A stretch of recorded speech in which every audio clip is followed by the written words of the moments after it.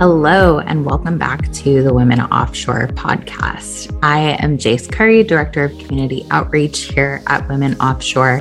And as I am preparing to come back from my second maternity leave, I wanted to talk about a list of considerations before becoming pregnant or things to think about after you find out that you're pregnant. Obviously, planning and preparation goes a long way with these. But here's some things to think about, to ask your company, your HR partners, and really just know about as you plan to transition to motherhood. So first of all, I didn't ask my company any questions until I was pregnant. And I was very fortunate to have a friend who worked in HR who was able to help me navigate this until I was ready to disclose. I don't recommend doing this, okay? If I had to do it all again with a first pregnancy, I really would have gathered information from my company beforehand. And that was what I did for my second pregnancy. I actually joined a company and started in a new role while I was pregnant. So I had to navigate different considerations there.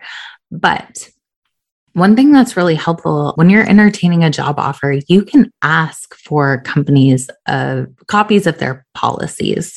So, say, hey, can you provide me a copy of your maternity leave policy? Can you provide me information on when I qualify for the family medical leave, for when I qualify for short-term disability? Because these are going to be important considerations in your maternity leave.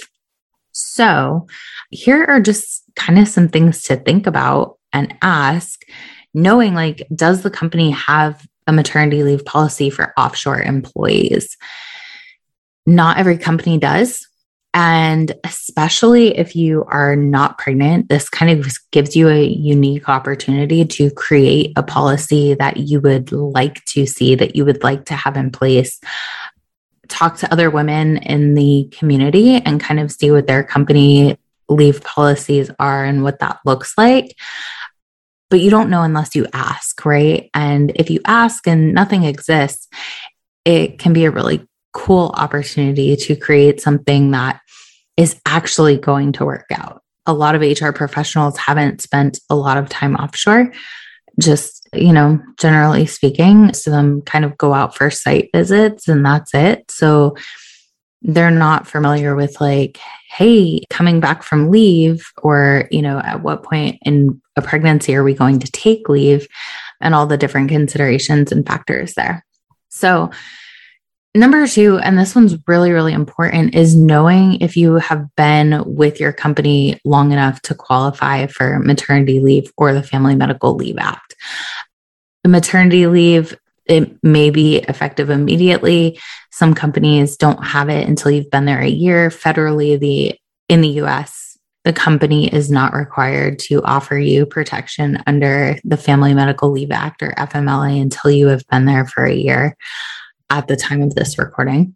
And so just knowing hey, what does this look like? You may or may not qualify for disability depending on how long you've been with the company, but know that disability is standard, at least in shoreside roles, to make sure that you're paid for part of your maternity leave.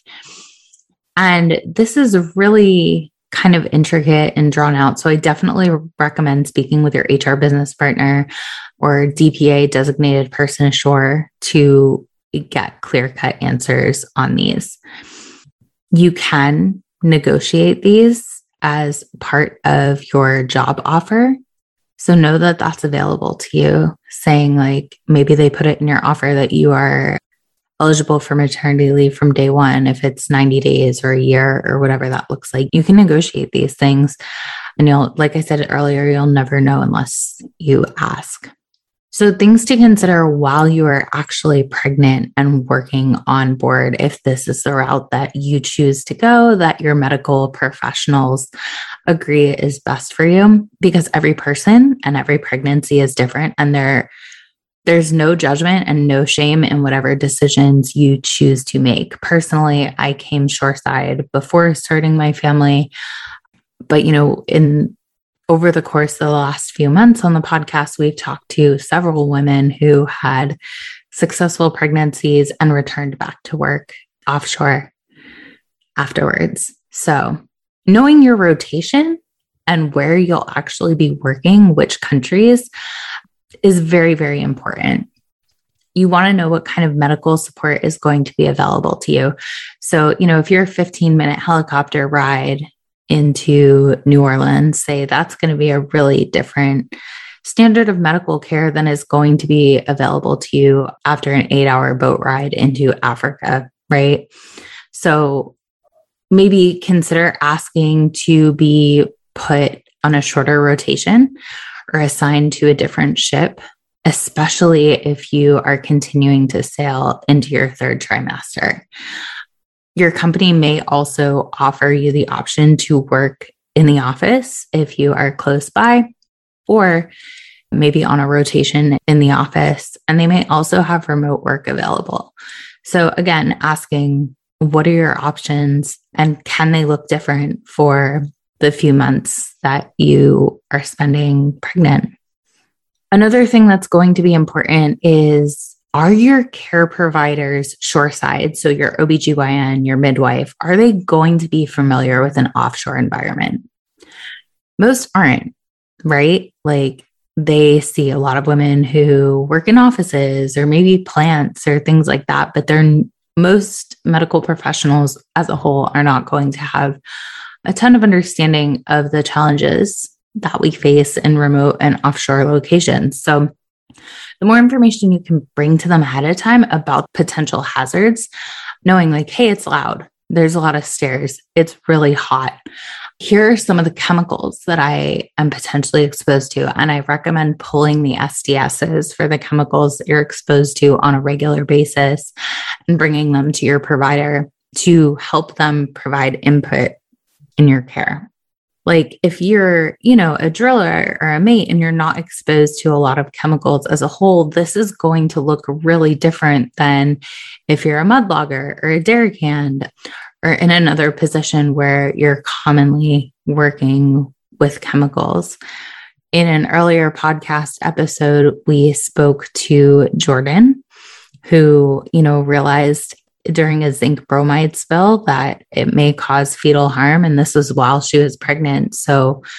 But it wasn't until she pulled the SDSs in that moment that she knew that, right? And so knowing ahead of time and being prepared to discuss those risks with your providers ahead of time is huge. One thing that may be helpful before being pregnant is actually going out to your work areas and taking decibel readings to know what the decibels are and if that may cause harm or distress to the baby in utero, and being able to provide actual numbers versus like, hey, it's loud, right? And then one thing that nobody really talks about, and one thing that I was not fully aware about until I actually became pregnant, was just there's different changes that occur in your body during pregnancy. So a lot of women have difficulty with balance. So climbing may not be safe. Just general vessel movement may not be safe. Morning sickness or, severe morning sickness may make it difficult to be out there. Hydration levels, because there's actually conditions that make you so sick where you actually may need hospitalization and medication throughout most of or the entire pregnancy.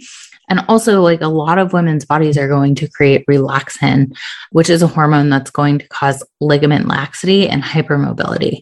So this can cause joint pain. This can alter your biomechanics, and this can lead to injury. Like, as we know, offshore work environments aren't the safest in general. And especially if you have hypermobility in your joints, this could be problematic. So keeping track of where you're at and what changes are occurring, and knowing that 1 week may be fantastic and the next week, a lot of your job isn't doable, and that's okay. Understanding your body, understanding your limits. And so we want to make sure that you're being safe out there and not causing any unnecessary harm to your body or to baby.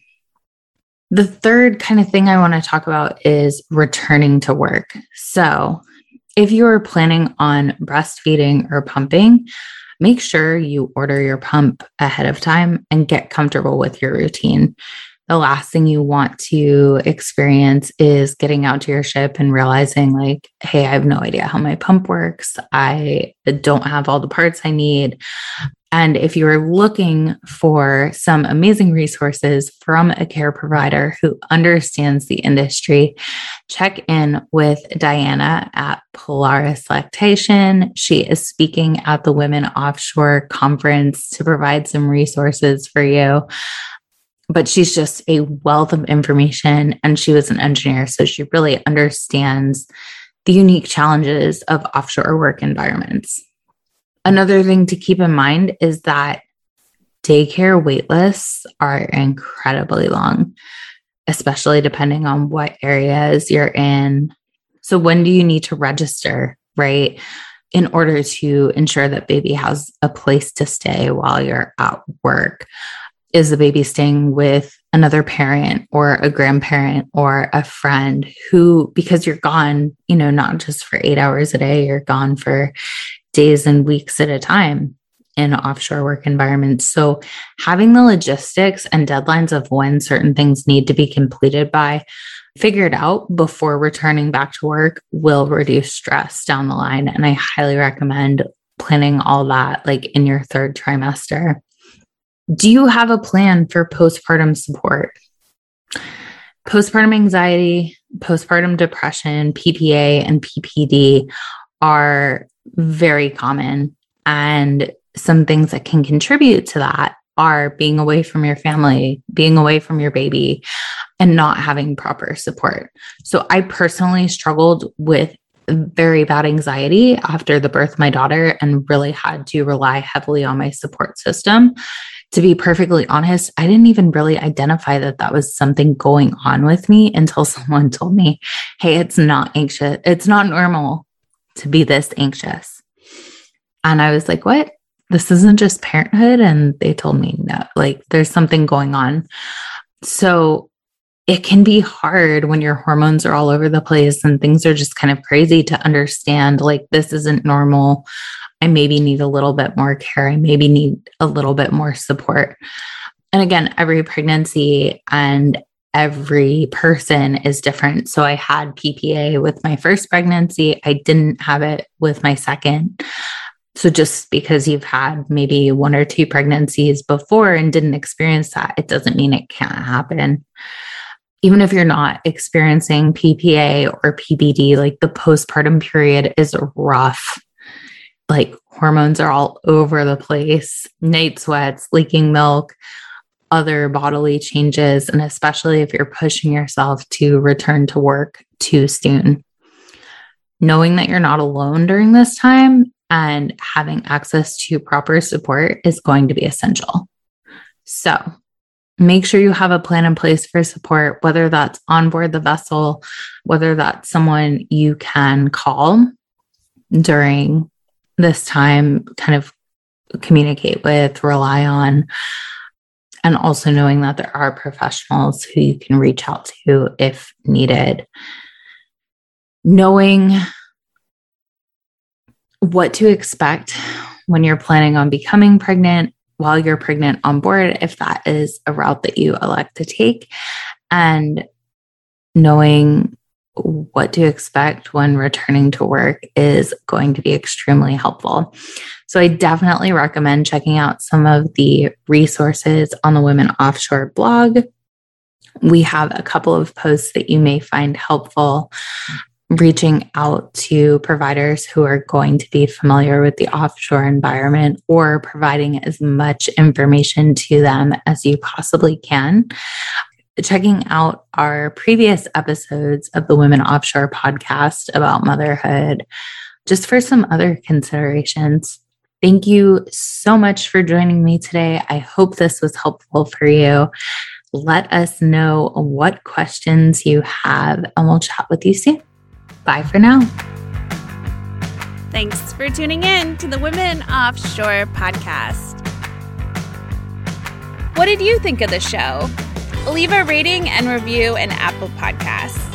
Additionally, if you want to propel Women Offshore forward, please visit womenoffshore.org or womenoffshore.shop, make a donation, or purchase some swag.